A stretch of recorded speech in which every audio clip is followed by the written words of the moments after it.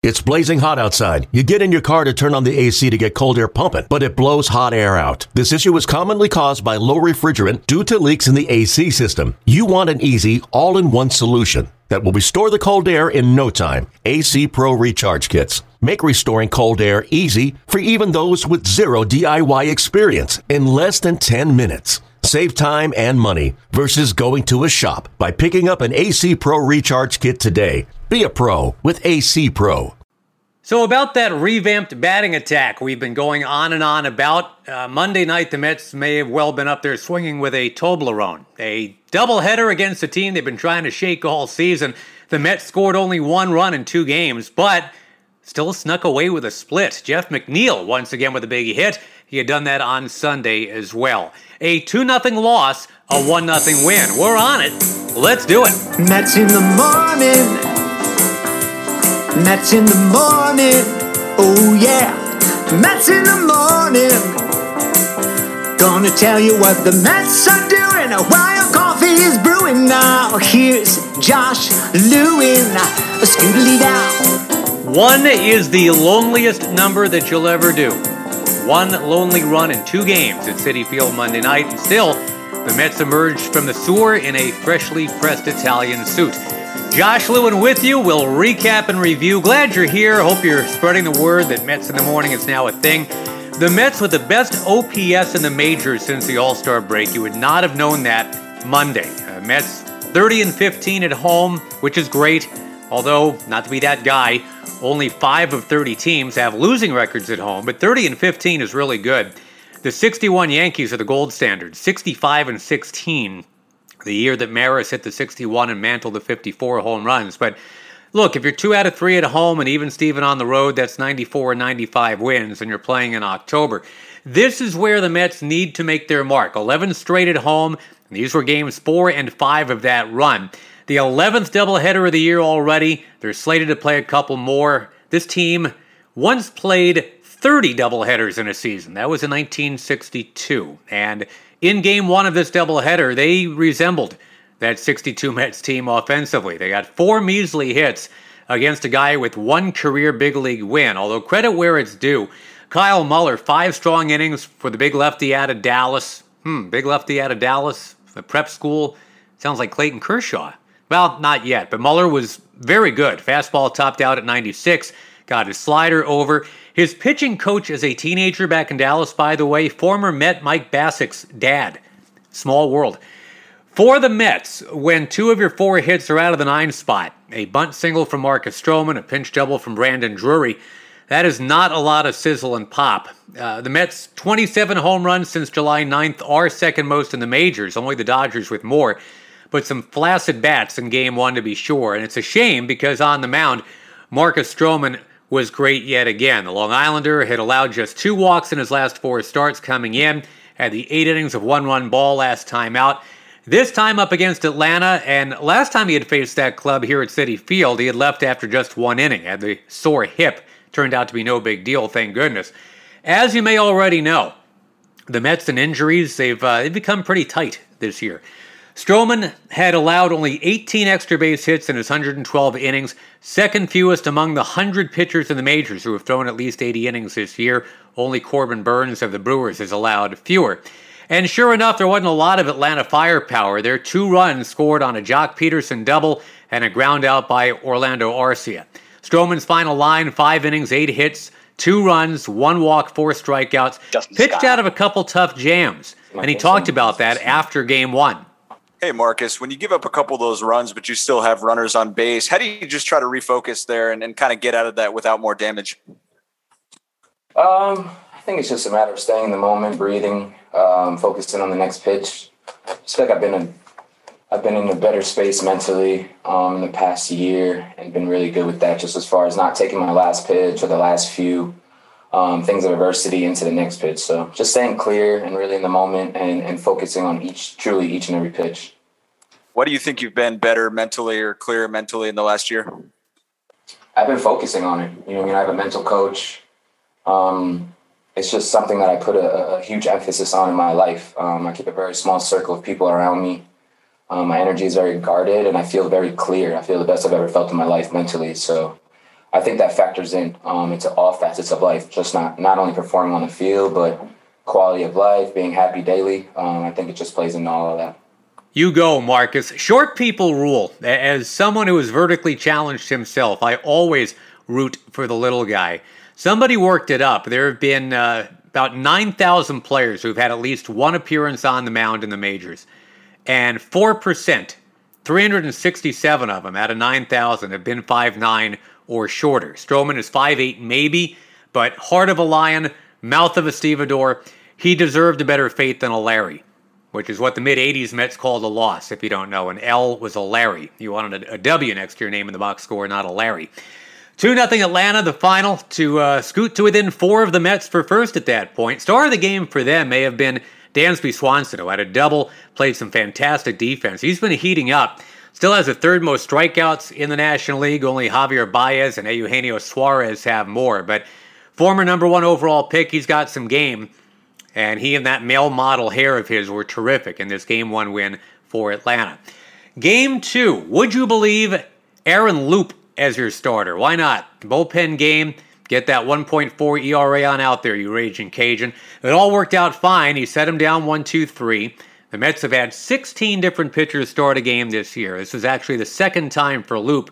He did it just before the All-Star break against the Pirates, too. But 16 Mets starters is suboptimal. Now, the franchise record being 20 back in 1967. Jeurys Familia took his turn next. He allowed a couple of hits, but did strike out the side. His ERA is down to 3.3. Pitching early is not foreign for Familia. As recently as 2012, he was exclusively a starter. Led AAA Buffalo with 20 starts that year, but he got to New York. They told him bullpen all the way. And, of course, it worked out very well. 2016 was that 51-save season. But then the rough ninth inning that October, what had been a scoreless winner-take-all wildcard game against the Giants, never will forget that one. Brandon Crawford, the opposite field double to start it. Connor Gillespie, the 3-run home run to decide it. Familia had allowed only 1 home run the entire year. Gave one up to Gillespie, that guy. Familia had allowed the lowest OPS off fastballs in the majors that year, too. Better than Arrieta, Kershaw, Scherzer, or Aroldis Chapman, but I hated how that season ended. If you ever get Familia talking about his childhood dream, by the way, it was not to be a big league pitcher. He wanted to play forward for the Boston Celtics. He didn't even start playing baseball till he was 15. He was all hoops all the time till he realized he was the only one ever shooting baskets at the playground. He was all alone because all his friends were off playing baseball. So he followed the crowd finally, and a year into his playing baseball, he was a third baseman and outfielder. There was a Pirates scout who stopped him and said, "Look how big your hands are. Those are hands that are made to pitch." Very good call, because Familia's been in the big leagues about 10 years now. Anyway, back to Monday night. The third Mets pitcher in this tag team operation, Anthony Banda, the glasses-wearing, tatted-up lefty. 2 innings, 1 hit, 3 strikeouts, no worries. Banda's got a chance to be one of those, what I call nitrogen guys. The nitrogen theory is this. Nitrogen is nearly 80% of the air we breathe, although the body doesn't actually use it. But without nitrogen, the atmosphere would be completely unstable. Oxygen is the star, but we need nitrogen, even though it doesn't really get any pub. Banda, Miguel Castro, Drew Smith, the bench mob, nitrogen guys. Scoreless to the 4th. Mets hadn't scored all night. J.D. Davis, leadoff double. How great has he been? Conforto, with his batting average now at an even 200. The bright lights of the interstate beckoning his vehicle. Well, base hit, and Davis to 3rd. Conforto had been 1 for his last 19, but now you got runners at the corners. Nobody out for Jonathan Villar. He had been on base 3 times in the opener, by the way. He strikes out. Well, all James McCann has to do is not hit into a double play, so naturally, he hits into a double play, as he had done in Game 1 at the very end to end it. That one was a bullet. This one was a broken bat. Anyway, still no score. And our 4th contestant on the mound for the Mets, with the game now in the 5th of 7 scheduled innings, it's May out of the bullpen now. And a scoreless inning for him. Now, Brandon Nimmo, a 1-out single off the glove of Swanson in the bottom of the 5th inning. But Alonso strikes out looking at a slider. 2 down for McNeil. Already had taken his hit streak from 12 to 13 earlier in this game, and now this. Here's McNeil. First ball swinging. Hits it in the air to deep center. Heredia sprinting back, way back onto the track. Can't get it. Bounces off the wall. Stays in play. That's going to score a run. Nimmo around third. Comes home standing. And holding at second with a double and a run batted in is Jeff McNeil. The Mets are finally on the board, and they've taken a 1-0 lead here in the 5th inning. Howie Rose with the call on WCBS. Jeff McNeil and first pitches are BFFs, always. He's still not running that well, but he's 3 for 4 on the homestand now. Speaking of that hitting streak, Moises Alou, brother of manager Luis Rojas, has the longest Met hit streak of all time at 30 games. 17 more to go for the Squirrel to get there. To the 6th inning, it's Seth Lugo's turn on the mound, and for a second straight game, he allows a single on 0-2 as his opening act. Then Albies walks, and now Freddie Freeman. 360 with runners in scoring position. Just had a run of 43 hits in 25 games, best by a Brave in 11 years. He slams one the other way, but it dies at the track. Lead runner to third for Austin Riley, who's 2 for 2 in this game so far. Lugo, not a single double play turn behind him all year. Keep that in mind as Wayne Randazzo is on the mic for WCBS. 2 balls, no strikes. Pitch.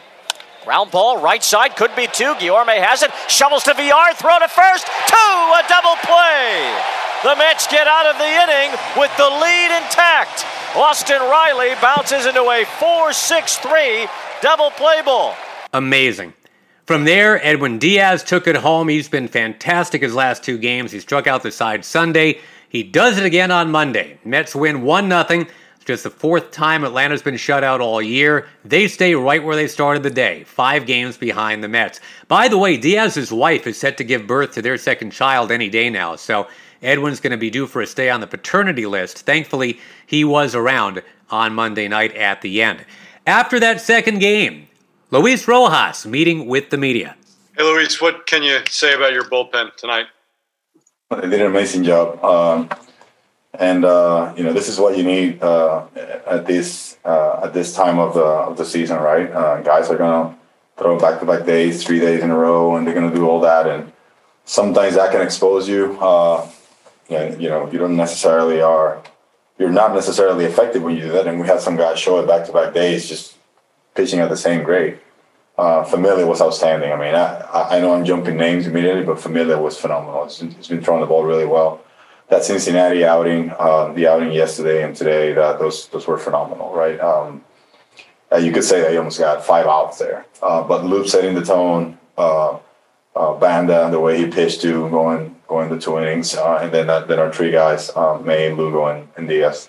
Even though Lugo got in trouble, I mean, he found a way to pitch out of it. He's got the repertoire to get that ground ball double play, and the first and third went out against a power hitter like Riley, and he got it. He made it get on top of his sinker and hit that ground ball to Louis for the double play. So they were outstanding. Gave us a chance to win 1-0. Scored 1 run in 2 games and we won 1. So fundamentals executed.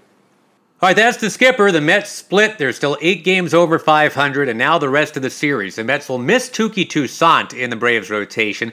He just had a no-walk 10 strikeout game in Philly, so maybe that's a good thing.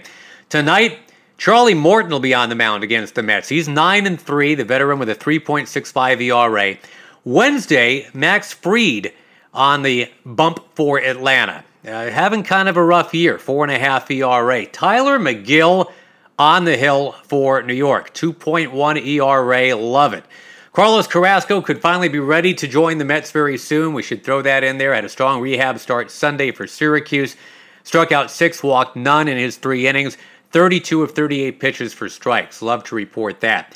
Thursday afternoon, Taijuan Walker against the lefty Drew Smyly. Now, Smyly has worked with 7 different Atlanta catchers this year. The Braves catchers ranked 26th in the majors in batting average and OPS. All of this since the Travis d'Arnaud injury. The Braves have had to work through seemingly every active catcher in his mid to late 30s. They've gone through Jeff Mathis, Jonathan Lucroy, now this combination of Stephen Vogt and Kevin Smith, who are both in their mid-30s. d'Arnaud is close to a return, but he won't be ready for this series. He was a Silver Slugger Award winner last year, best hitting catcher. Former Met finally making his mark after all those years of spinning his wheels here in Flushing. But, for Atlanta, despite the parade of catchers, Braves starting pitchers have fared very well, especially lately. They had given up a majors leading 28 home runs in April, but since then, they've allowed the fewest. No Brave starters allowed more than one home run in the last 34 games, and very slowly their ERA from their starters is 9th in the majors. There's talk they're going to add at the deadline. Of course, there's talk the Mets will add too. And for them, with Acuna out, with Ozuna out, with Christian Pache trying to find himself back into the majors here, they need more than just Jock Peterson. I think a guy like Starling Marte would give the Braves lineup some needed voltage. I think that's a great fit. And I know that Atlanta and Miami don't seem to get along very well with each other, but that should not preclude the front offices from coming to some sort of accord. Kind of like the Mets. If they make a run at Max Scherzer, it's not like the Mets and Nats get along great. But for what it's worth, the BetOnline odds makers have the Mets at 3-1 to land Mad Max at the trade deadline. The Dodgers at 7-2, since they may well be without Trevor Bauer the rest of the way. Milwaukee, 15-4 odds. I didn't even know that was a thing. And the Yankees 9-2. Who would the Mets be trading to land a big fish like a Scherzer or a Chris Bryant? Well, the cornerstone minor leaguers, as you might know, the catcher Francisco Alvarez, the shortstop Ronnie Mauricio, who's got the loose hands, the bat speed, already 10 home runs for Brooklyn as a 20-year-old. There's a third baseman, Brad Beatty, that everybody's so high on. They think he might be a 30 home run a year guy, a little like the Braves' Austin Riley. These Braves were involved in my favorite trade story of all time. Got to go back to the 1973 winter meetings. Ron Schuler found himself traded to the Phillies from the Braves. The Braves thought they had traded for Randy Lerch. Actually, they agreed to take Barry Lersh, L-E-R-S-H. They called Lerch and said, "Welcome aboard, lefty." And Barry Lerch said, I'm a righty. And that's how the Braves found out they had traded for the wrong guy. Lerch, a promising lefty. Lerch, a non-prospect righty. Oops. So, hey, speaking of spelling things correctly and why that's important, Banner Day is coming back, or at least the best we can do for Banner Day during a pandemic. Monday, the Mets announced the return of Banner Day, longtime Mets fan favorite tradition. It's going to be a virtual Banner Day, a month-long digital fan celebration starting right now. And the Mets announcing the winner August 26th. Submit your banner in the form of a photo or video anytime at Mets.com/Banner Day. Submissions close on August 9. Couple of rules. Submissions either in the form of a photo or video. And, of course, banners must not contain any inappropriate material and must follow all submission guidelines. First prize is a Pete Alonso autographed baseball, a Mets goodie bag, tickets to a game, and a 2022 private tour of Citi Field. Let's leave you with some fun stuff about Alonso. Well, we've been talking about how the home run derby hangover is a myth, like the Yeti or his North American cousin, the Sasquatch. Into Monday, it was 9 home runs in an 18-game stretch, and that's the best by a Met since Yoenis Cespedes 5 years ago. All told, 91 career homers, and you're looking at some amazing things here. He broke Aaron Judge's rookie record, of course, for home runs back in 19, and it's looking like he's going to engage Aaron Judge in a long-term battle for long ball bragging rights in Gotham here. Remember, at the All-Star Game, Alonso honoring his New York roots with the various rap stars that he had in his headset. He made it very clear that his dad's birthplace and his current place of employment really means something to him. I know growing up in Tampa and becoming rooted in New York worked for Doc Gooden very well, so just throwing it out there that so far so great for the polar bear, too. That'll do it for this edition, and let's thank our Mets in the Morning house band. Let's introduce them so you know who they are. On keyboards, Kevin Bass. On that bass guitar, give it up for Pepe Mangual. The horn section, it's Taylor Teagarden. And kicking it on that downbeat on the drums, Marlon Anderson. Once again, the Mets with a split against the Braves. They have played 2 of the 5 games in this very important series. We'll come back, do it all again after the game tonight. Take care. See ya.